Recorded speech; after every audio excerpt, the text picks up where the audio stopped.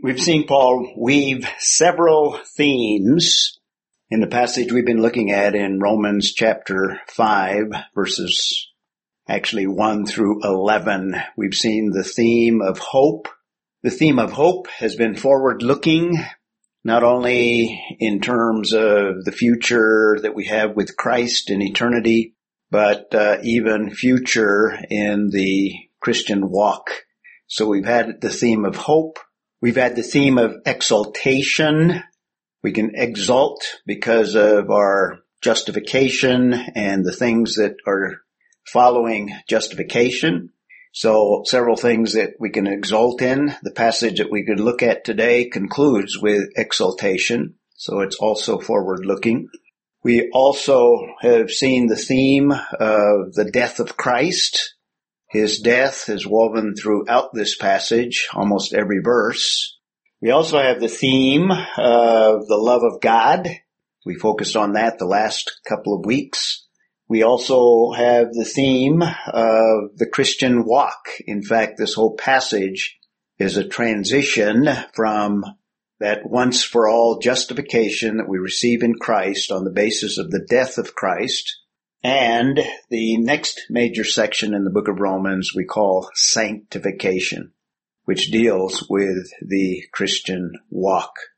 Last time we also saw the theme of salvation, and we saw that it's not the salvation that we generally think of when you see or encounter the term salvation, but it's a salvation that is ongoing. And that's the topic that we have in chapters 6 through 8. And also we've seen the theme of reconciliation. Now, the term hasn't occurred yet until the passage that we're going to look at today, but when it speaks in 5:1 of we having peace with God, that peace is the byproduct or the result of reconciliation. So that theme has run throughout these 11 verses as well. And today we will concentrate on the theme of reconciliation. Now, in this discussion that Paul gives us on reconciliation, this is a major doctrine, and it's a doctrine that you don't find the terms for reconciliation very often in Scripture, but the concept is there. It's a word that's related to relationships, so it deals with the relationship between man and God, which permeates all of the Scriptures. Now, there are only a few passages where the term itself occurs. One of them is this passage in the book of Romans, particularly verses 10 and 11. So that'll be the focus of what we look at today. So in our study of the book of Romans, we've been concentrating on the original readers that lived in Rome and were suffering for their faith, some of them being persecuted, and that is also a theme that we find in the passage before us. We saw that in verses 3 through 5. So we're in the major division that we have titled The Provision of God's Righteousness, all the way to the end of chapter 8 after the introduction. And we've been concentrating on justification, chapters 3 through the end of chapter 5, 3:21 through 5:21. Now, we're looking at the last portion of this topic of justification. It's something of a transition to the next major subdivision of the book of Romans. We'll call that sanctification. There are 4 parts that I see in chapter 5, verses 1 through 11. We talked about the present benefits of justification. That's chapter 5, verses 1 and 2. That being peace. As a result of justification, we have peace with God, and we have an introduction to His grace, and we also can exult in a future hope. Chapter 5, verses 3 through 5 is ongoing tribulation that we can exult over as well, because we know that God is going to use it for our spiritual growth. And the last few sessions, we've been talking about the past divine accomplishment, verses 6 through 8. And the focus again, as it has been since verse 1 is the death of Christ. That's the past accomplishment. And that death, also in that passage, that death is the basis or the demonstration of this love that God has poured out amongst us, and particularly in the midst of tribulation. So now that moves us to chapter 5, verses 9 through 11, ongoing salvation. Now we looked at verse 9, and we spoke about that ongoing salvation, and I gave you a word study on the term so that you see that the word is used in a variety of ways, four very different ways from the one that we normally think of when we encounter the word salvation in the Bible, either Old Testament or New Testament. I gave you the three major usages. We'll come back to that in a moment. But first of all, in chapter 5, verse 9, much more than. Now, he's already laid out these benefits, present benefits. He's already demonstrated that even in the midst of tribulation, we can still exult. In other words, there's much to rejoice in God concerning this justification that we received, and the great accomplishment of Christ's death and the great outpouring of his love. But beginning in verse 9, he's going to conclude this portion that ends in verse 11. There's even more, much more than, having now been justified by his blood. And last time we talked about the blood of Christ as a metaphor representing his death, and along with justification, it's the means by which the payment for sin was made, so that we, in fact, may be justified as we believe in him. So there's several, not only themes through these passages, but key ideas.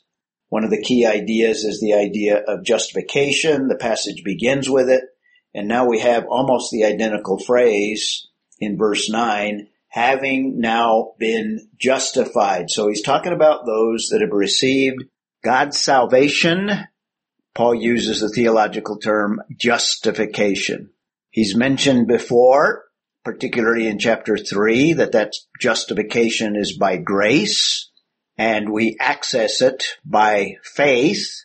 In other words, there's nothing that we can do to earn it. It's by grace. No obedience to the law, no observance of feasts, no good works. It is totally by grace. We are totally undeserving, and he had already spent the first part of the book of Romans, chapters 1, 2, and half of chapter 3, showing that our righteousness is like filthy rags. Now, he doesn't use that phrase, but he says that there is none righteous, no, not even one. So the justification that we've been talking about is by grace, and we access it by faith. And now in this passage, it's by his death, his blood being a picture or a metaphor of death. And it's an idea and a concept that comes from the Old Testament, the entire sacrificial system, the shedding of the shedding of blood represented the death of those animals, and over and over and over, animals were slain to deal with the issue of sin.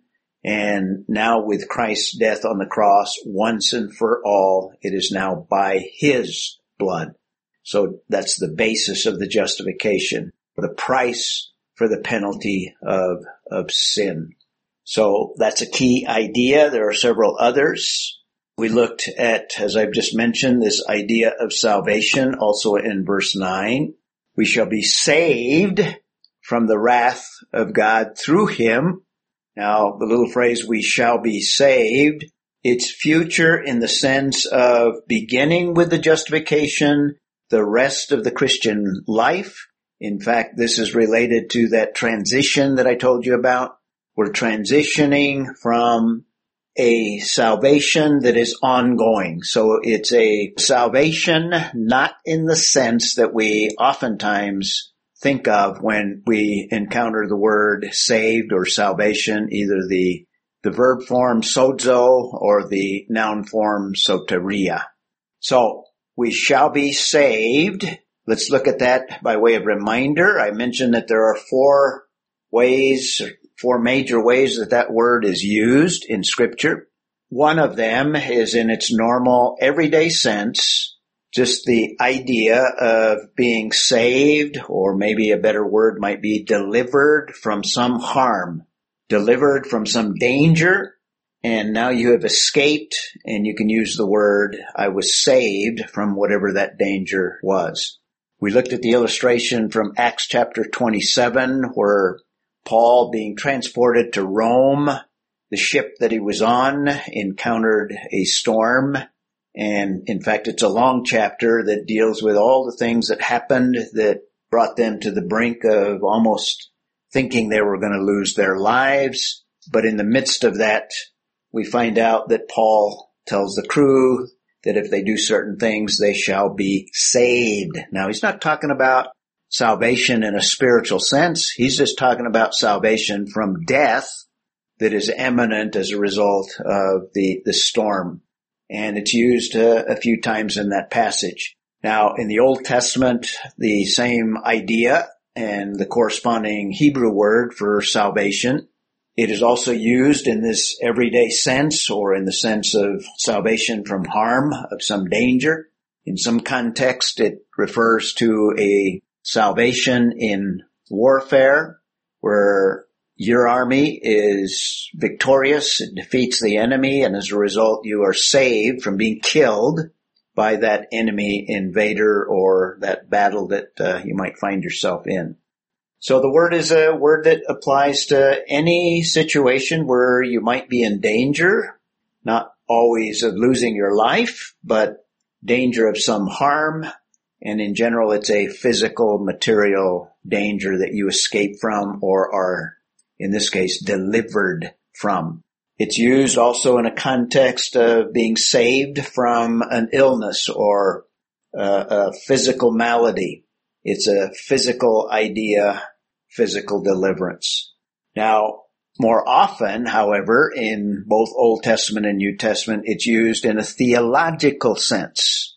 It's used in the sense of a salvation from an ultimate or from a spiritual danger. And there's where the remaining three other senses that you can find in different contexts how this word is used. And we mentioned that it's used in that past tense sense. That's the sense that most people think of when they encounter the word, particularly in the New Testament. And in fact, there's some confusion in some passages that almost indicate that this salvation seems to be on the basis of works. And you can think of passages like even James chapter 2, but a passage that we used like last week, the Philippians 2 verse 12, where it talks about working out your salvation. Now, that passage is different from this past tense sense. Now, when we think of salvation, we think of it as occurring at the moment that we trusted in Jesus Christ. And we mentioned last week, it's a salvation from ultimate damnation, from hell, from eternal separation from God. Now, Paul is talking about the same thing in the book of Romans, but he calls it justification, a different theological word. But justification is a salvation. In fact, it's the same idea, except it's looking at it more from a legal perspective or the courtroom context. That's the salvation from the penalty of sin, eternal separation from God. Now, the word is used not just in that past tense sense, as we talked about last week, but it's used in a future sense.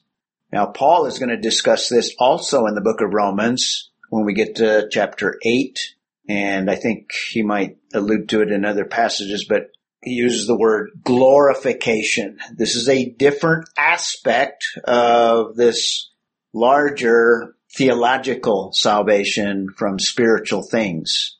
That future salvation or glorification does not occur in this life, but it's future after we go to be with the Lord. And it's a salvation from the very presence of sin. So the past tense sense deals with the penalty, the ultimate and final penalty of sin, the future sense from the very presence of sin. And at glorification, that'll occur when we go to be with the Lord in death or through the rapture. Then we will be separated from the sin nature. We will no longer have the sin nature. And that is viewed as a salvation. And the word sozo and sometimes soteria is used in this future sense. We looked at the 1 Peter 1 passage that looked forward to a future that is yet to be revealed. It's one that'll be revealed at the rapture or resurrection. So it's a salvation from the very presence of sin, where we will never be tempted again, never experience the issues of sin in the flesh, because we will be separated from that body of sin. And I mentioned last time that it not only can be used in a past tense sense and also in a future sense, but in an equal number of passages equal to that past tense sense, it can also be used in a present tense sense. And Paul describes that as well in the book of Romans. He calls that sanctification. So salvation has these many aspects to it. It has a past tense aspect, a future aspect, and an ongoing present tense sense. And this is transitional, and I think the reason that Paul speaks of salvation here is because he's going to discuss in more detail in the next chapter this whole experience of salvation in the Christian life. In fact, the Christian life is God working in us from a negative perspective to save us from ongoing sin, in a positive sense to grow us in righteousness. Do you remember justification? We're declared righteous, but not made righteous. Glorification is the final outworking of the whole process, where we will be totally not only declared, but actually in reality righteous, because we will not have a sin nature. The Christian life is the process that God is using here and now to grow us in that direction. We never arrive until we go to be with the Lord, but it's an ongoing process where we become more and more Christ-like. Paul describes that as sanctification. So salvation, you need to study the context, and that's what we did in verse 9, to discern in what way the author of whatever passage, in what way he is using the word sozo that we have in verse 9. Because of this context, as a transitional passage, and he's talking about issues after justification, in other words, after that past tense salvation, and he's transitioning to the Christian walk in the area of sanctification. I take it that when he says in verse 9, we shall be saved, he's talking about this ongoing present tense sense. So the second key idea in this passage is this idea of salvation. And in this context, and you're going to use it again in verse 10, in this ongoing sense that takes place during the Christian life. And in this context, it is not salvation from hell, or it's not that past tense sense. Now, what about this other little phrase, saved from the wrath of God through him? Not only do most Christians, when they see the word saved, think of that past tense sense, but when they think of and see the word wrath in the scriptures, they almost immediately think, oh, that future final judgment wrath. Well, I think this is in the same context, and if sozo is used in this present ongoing sense, then I think that the salvation from this wrath that is in view at the end of verse 9 here is a temporal wrath. In other words, we are continually saved from the power of sin, as we saw on the last slide.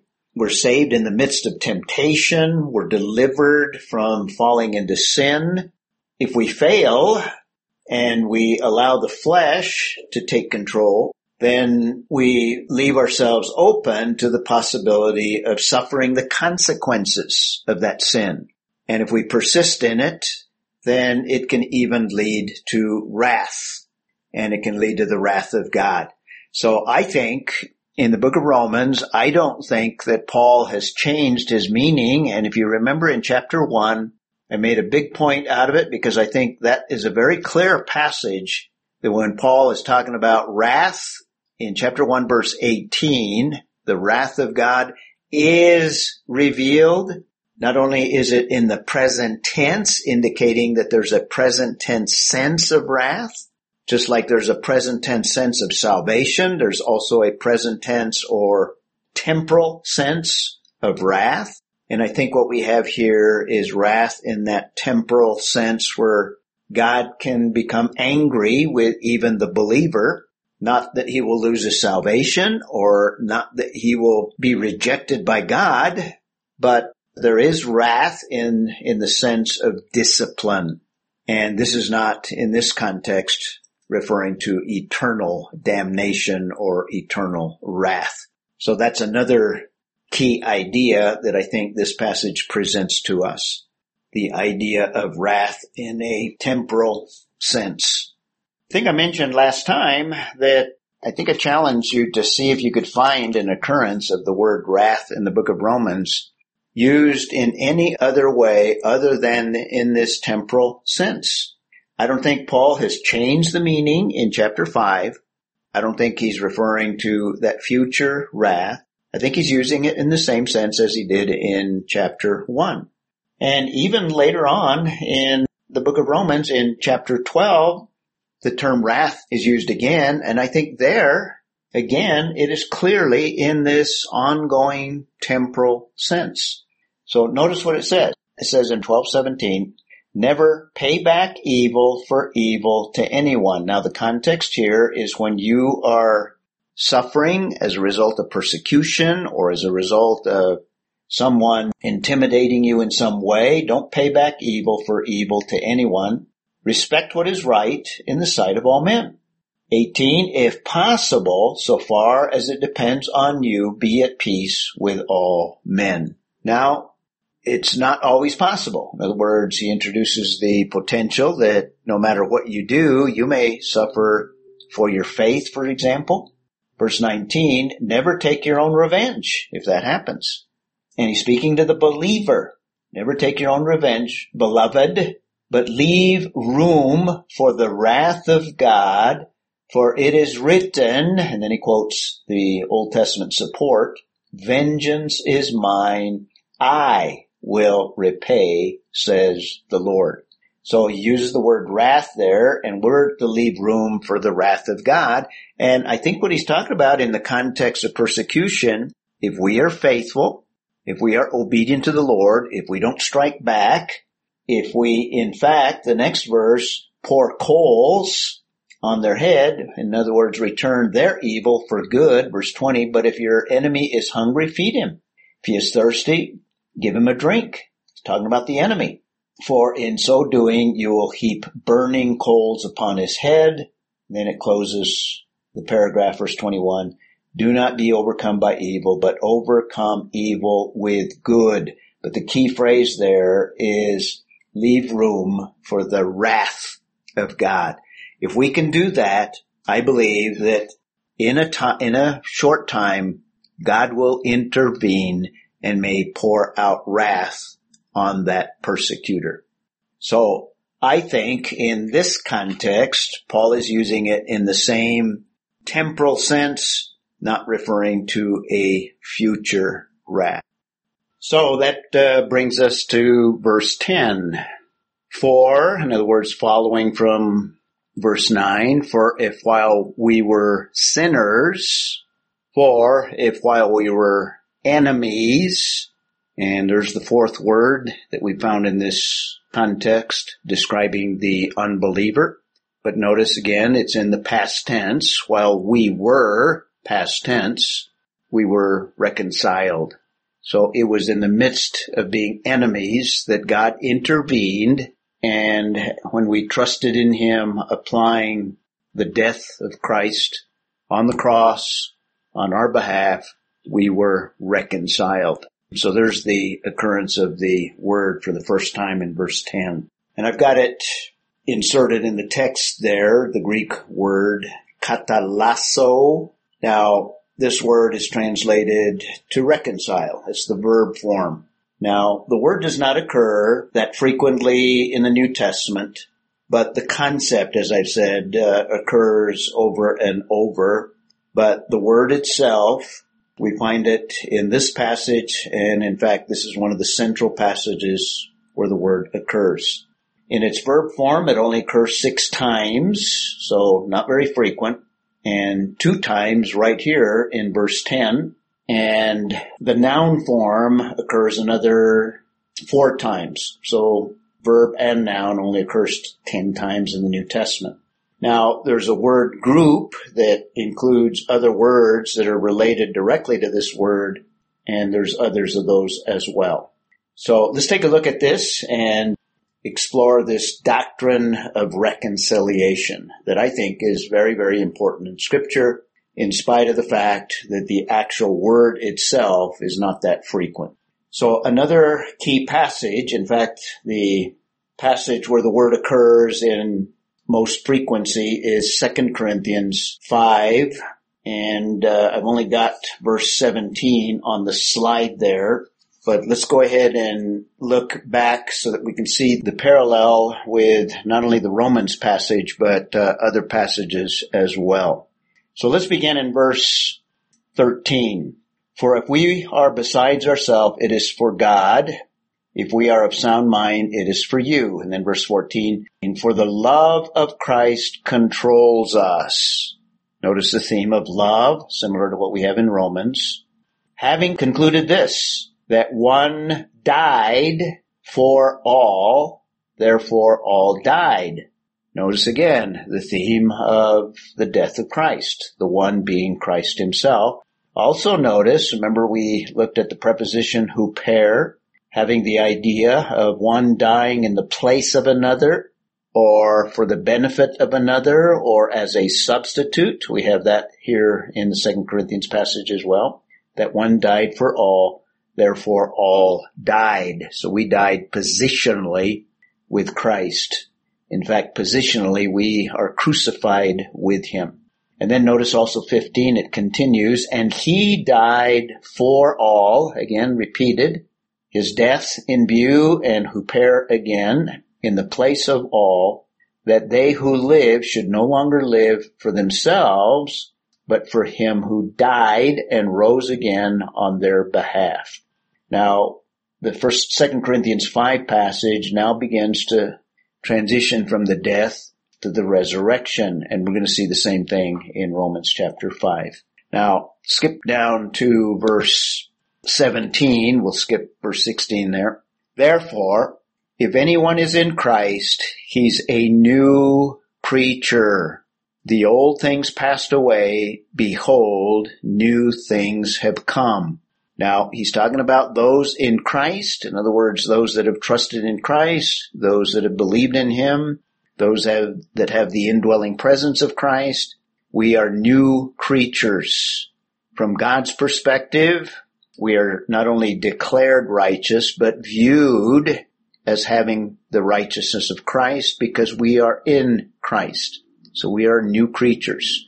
And the old has passed. In other words, the antagonism, the concept of being enemies, ungodly, helpless, that's past because God has dealt with it. Now, he doesn't use the word justification here, but he's talking about the same idea here. He's talking about before we were justified, these things that are old, now that we are justified, those things have passed. Now, we still have the sin nature. He's not denying that. But he's talking about a new relationship here because now in verse 18, he's going to talk about that new relationship. Now, all these things are from God who reconciled us to himself.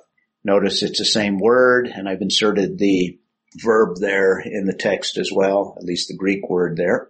paralleling what we saw in the Romans passage 5:10. So, who reconciled us, katalasso, to himself through Christ, and we'll come back to this, but notice also in verse 18, and gave us the ministry of reconciliation. And notice there we have the same word except now in its noun form.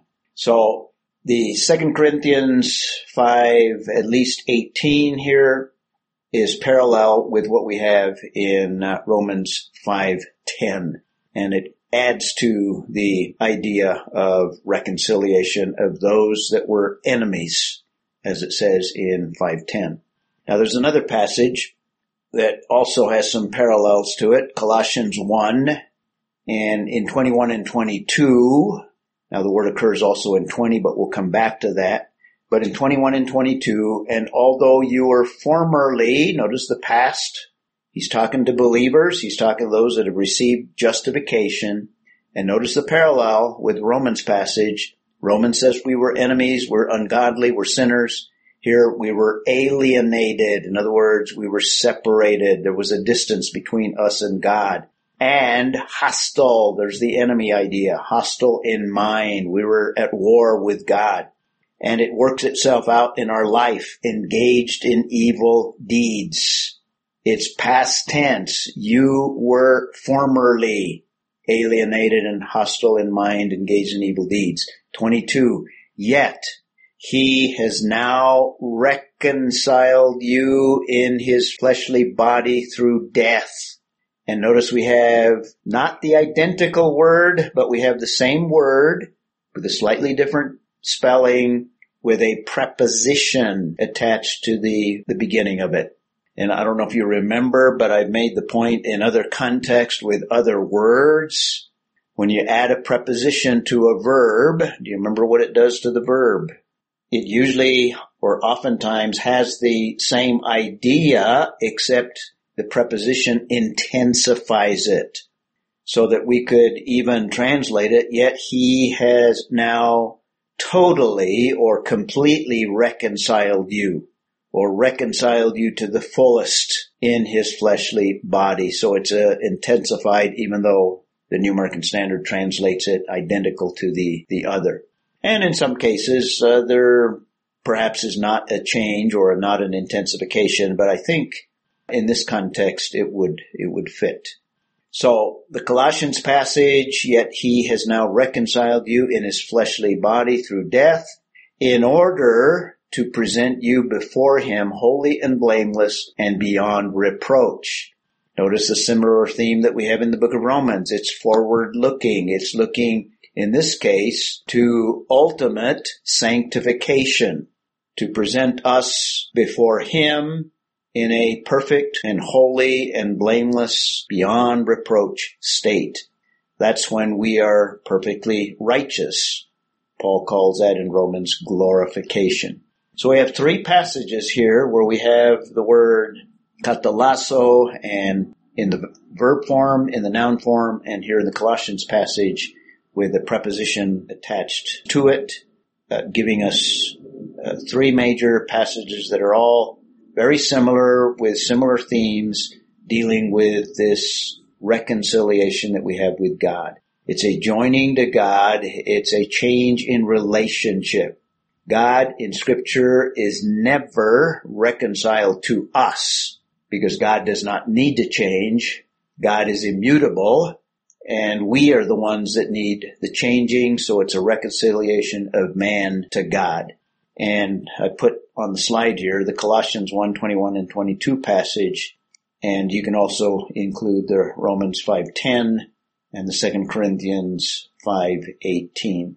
So there are different aspects of reconciliation. The fundamental aspect, and the one that must come before all others, is man must be reconciled before God. Before there can be any other reconciliation, that has to take place. And then in Ephesians 2:16, we have this intensified form again. And like I said, there are not a lot of passages, but here's another one, Ephesians 2:16. And in the context, if you remember, the first 10 verses deal with a description of our salvation. First 3 verses talks about our being dead, following up the course of this world, Satan being involved, the flesh being involved. And then after that, now he's going to talk about the results of that salvation that I think in verses 1 through 10 in Ephesians 2, 1 through 10, I think it is personal. And beginning in verse 11, now he's going to transition in terms of more a corporate idea in terms of Jew and Gentile. The two groups that were at most antagonism in at least Israel were Jews antagonistic and returning the favor, Gentiles antagonistic to Jews. But in verse 16, and might reconcile, apokatalato, reconcile them both. The them refers to Jew and Gentile if you look at the context.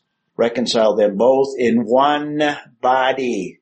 The body of Christ is composed of people from all nations, every nation, including Jew and all of the rest of the peoples, all of the rest of the nations, Jew and Gentile. He's reconciled those two antagonistic groups into one body. We call that the church. And again, notice the parallel through the cross. It's based on what Jesus did on the cross. It's based on him paying the penalty to satisfy the righteous judgment of God so that man can be reconciled to God. And in this context, two antagonistic groups. And he did this by it having put to death the enmity. See that theme as well? We are enemies, the idea of being at war with God. So we could say that there's a second aspect of reconciliation, and in this context it refers to Jew and Gentile. But there's even a third aspect. This one also is in that same passage we looked at in Colossians, the verse just preceding the one that we just looked at, Colossians 1:20. And notice it's through him, through Jesus Christ, to reconcile, and again we have the apokatalato, to reconcile all things to himself. Not just individuals to God, not just groups like Jew and Gentile, but now reconciling all things. I think he's talking about the entire created order. So he's going to bring harmony back to the creation. Remember with the first sin, all of the universe was affected. So all of the universe, you could say, is out of relationship or out of kilter in terms of God himself. But God is going to ultimately reconcile all things to himself, having made peace, and notice through the blood of his cross, referring to the death again, through the blood, the giving of his life on the cross, through him, I say, whether things on earth or things in heaven. In other words, the entire universe. He's going to reconcile all things. So we have a third aspect of reconciliation. The reconciliation of the entire universe is going to be brought in harmony, much like it was before sin entered in the Garden of Eden. There's going to be a total and ultimate restoration of all, such that all is in harmony with God, not just man, not just Jew and Gentile. Now back to the 2 Corinthians passage, I want you to notice another thing. There's a fourth aspect. In fact, a very important aspect, and because of that, this 2 Corinthians passage is probably the most central of all passages dealing with reconciliation. That's why I've kind of highlighted it by looking at these slides rather than having one of you read from the biblical text. But in 2 Corinthians 5, and I've included the last part of verse 18 and also verse 19, because it gives us a further reconciliation, or the next stage of reconciliation, the fourth aspect. And the last part of the verse says, and gave us the ministry of reconciliation. There's the noun form, katalage. So there is a verb form, there's a noun form, and in this context, it's a ministry of reconciliation. And in 19, it goes on, namely, in other words, this is what I mean, that God was in Christ reconciling, there's the verb form, the world to himself. And I think in this context, the world of all of humanity. God did everything necessary such that every person could in fact be reconciled. Now, not everyone is automatically reconciled because not everyone wants to trust in Christ, but provision has been made such that Christ can reconcile the whole world to himself, not counting their trespasses against them because they were dealt with.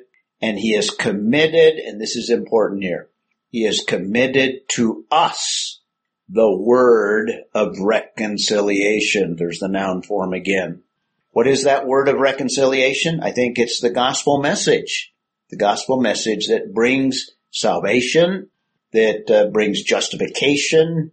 And in the process of justification, now that enmity is removed, that war, that state of being an enemy is removed, and now we can be reconciled or made friends with God himself. And then verse 20 goes on, therefore we are ambassadors for Christ. What's an ambassador? Well, recently we heard in the news, Nikki Haley gave notice that she was leaving the administration. Presently, she is the United States ambassador to the United Nations. And it's a picture of what an ambassador is. And the meaning of the word is it's someone that stands in the place of another or represents that other person or even a nation. And we are representatives of Christ. We are ambassadors for him. We stand before the world just like Nikki Haley stands before the nations, you could say before the world, representing our country, the U.S., representing the Trump administration, and representing the president himself. She is the ambassador. She is the one that represents us. She speaks on our behalf.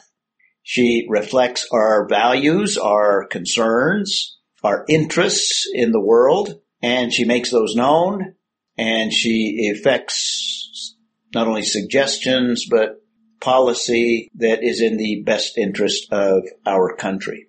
We are citizens of a different realm. We're not only citizens of the U.S., but we're citizens of heaven itself. We know that from Philippians and other passages. And what this passage says, we're ambassadors for Christ. We represent him. And what is our task? We have the word of reconciliation, and we're to go about the business proclaiming that word. And the text says, as though God were making an appeal through us. When Nikki Haley stands before the UN, it's as if we, as citizens of the U.S., are making an appeal to all of the nations of the world, or it's as if President Trump is making an appeal, letting it be known what the desires of our country are.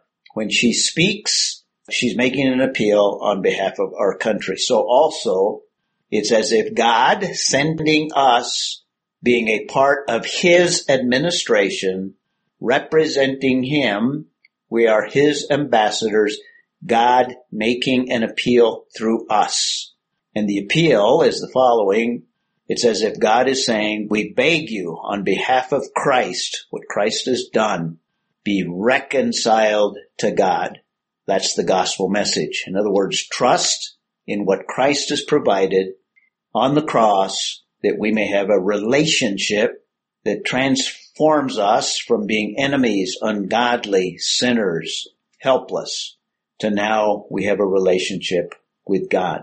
So the fourth aspect of reconciliation, we could call it a ministry of reconciliation, delivering the word of reconciliation, which is the gospel itself.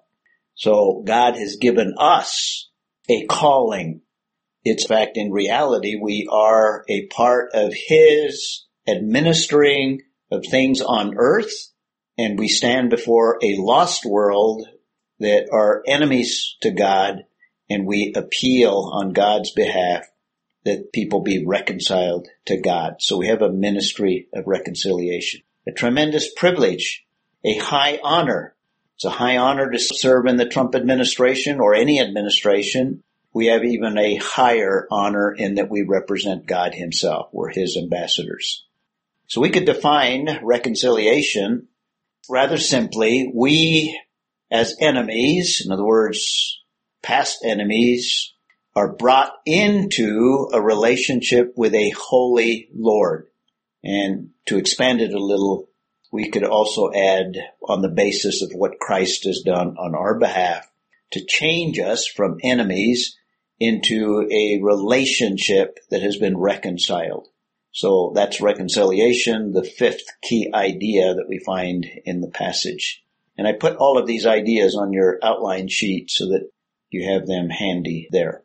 And notice back in verse 10 of Romans 5:10, for if while we were enemies, we were reconciled to God. And notice the emphasis again. It's through the death of his Son. That's parallel to what he said before, through his blood. So blood is a metaphor for death, through the death of his Son.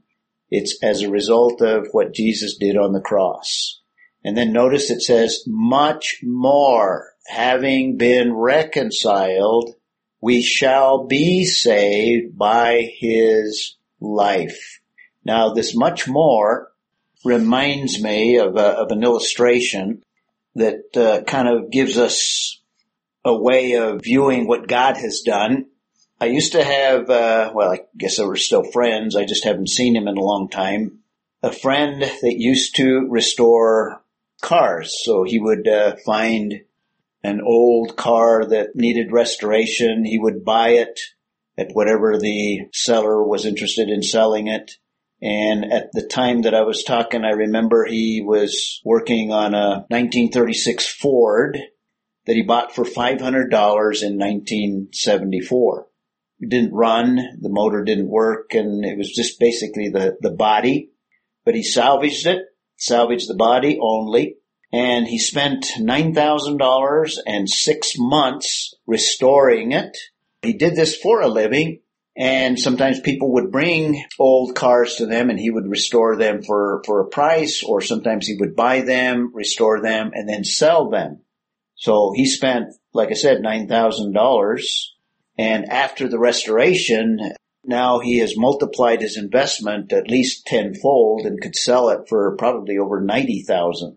So the illustration here is if he's invested $9,000 and a lot of effort, 6 months of work, how much more is he now going to take care of it?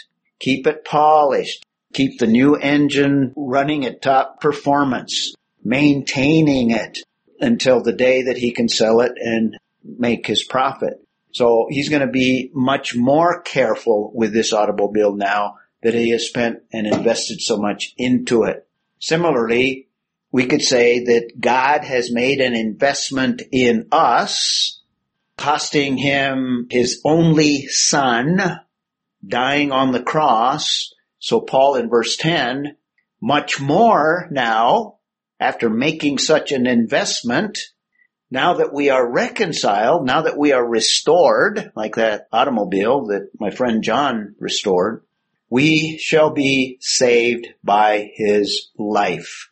So this is a great work that God has done. So how much more is he not only going to preserve it, but going to continue the process of restoration? And I think that's what's in view at the end of verse 10. So God's work, he took those of us that were helpless. We could not change our lost condition. There was nothing that we could do to alter it. He died, and his death is the basis of our regeneration, the basis of our restoration. We were godly, and in that death, he forgave our sins, or he justified us, and he declared us righteous. Now we have a new standing. Once my friend John restored that car, he kept it in a garage, protected, in a new standing. It has a new condition now. It is pristine. Similarly, we are, from God's perspective, pristine in terms of righteousness. We were in the past sinners through the death of Christ. Now we are saved. And in this little slide, I'm referring to the salvation once and for all, the forgiveness of sins at that moment. And in verse 10, we were enemies. And as enemies, now we are reconciled, such that now we are friends with God. We have a relationship. There's a friendship there. So in verse 10, the last part of verse 10, looking at salvation again, so we have sozo again, and I think it's used in the same sense as we saw it in verse 9, we shall be saved by his life. Remember we talked about resurrection life in that other passage dealing with reconciliation? I think we have this same idea here. This is not saved from eternal damnation. It's not saved from hell. This is that ongoing aspect of salvation like we had in verse 9. So, in verse 9, we have present salvation, and that's followed up in verse 10 with the same salvation. In verse 9, it's by his blood, which is his death. It's the basis for all aspects of salvation, the death of Christ. Everything follows from it. That death accomplishes that initial aspect of salvation where the penalty for sin is paid in full. And there's no wrath. But it also has that ongoing sense as well. And it's reiterated here in verse 10.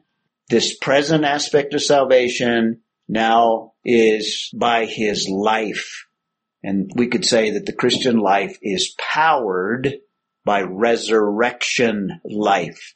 And this is the theme that Paul is going to develop in chapter 6, 7, and 8, particularly chapter 8, where the key to the Christian walk, the key to this present tense sense of salvation is living in the power of the Holy Spirit, in the power of resurrected life. We're going to be introduced to that in chapter 6 and then fully developed in chapter 8.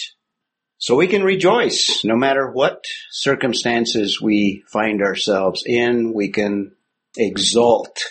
And now he is going to continue transitioning.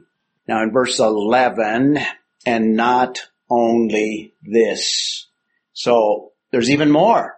So not only do we have in verse 9, much more than having now been justified, and then in the middle of verse 10, much more having been reconciled, we shall be saved by his life.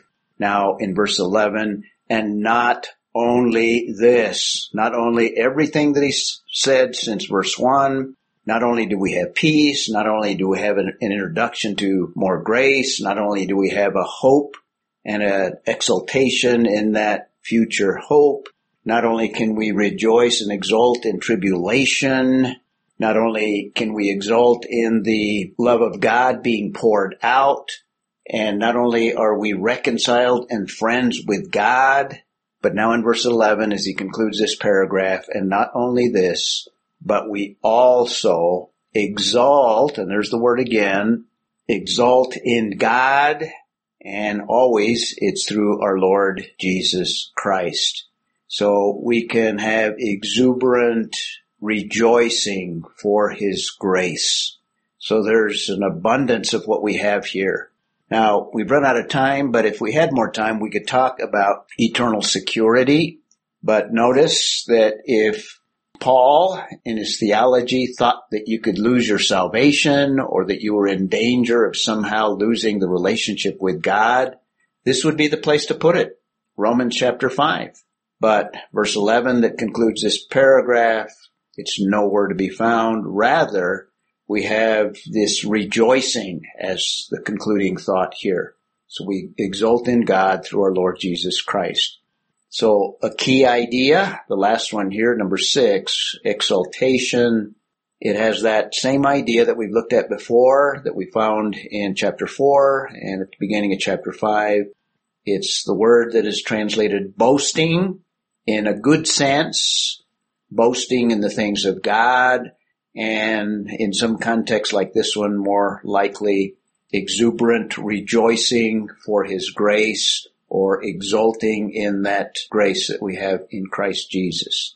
And the verse concludes, through whom we have now received the reconciliation. Now we have the noun form again. So tying it all together, he started with reconciliation, and now he concludes with the idea of reconciliation at the end of verse 11, having received that reconciliation. So just a concluding thought.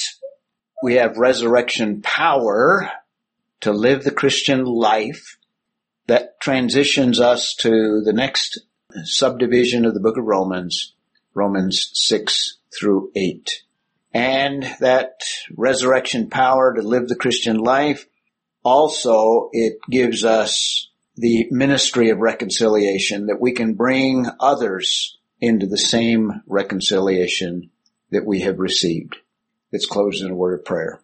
Father, we have much to exalt in you concerning all that you have done. And as is emphasized in the passage, all that you have done in your Son on the cross, we praise you and we exult in that. And we thank you for the abundance of grace that you have granted.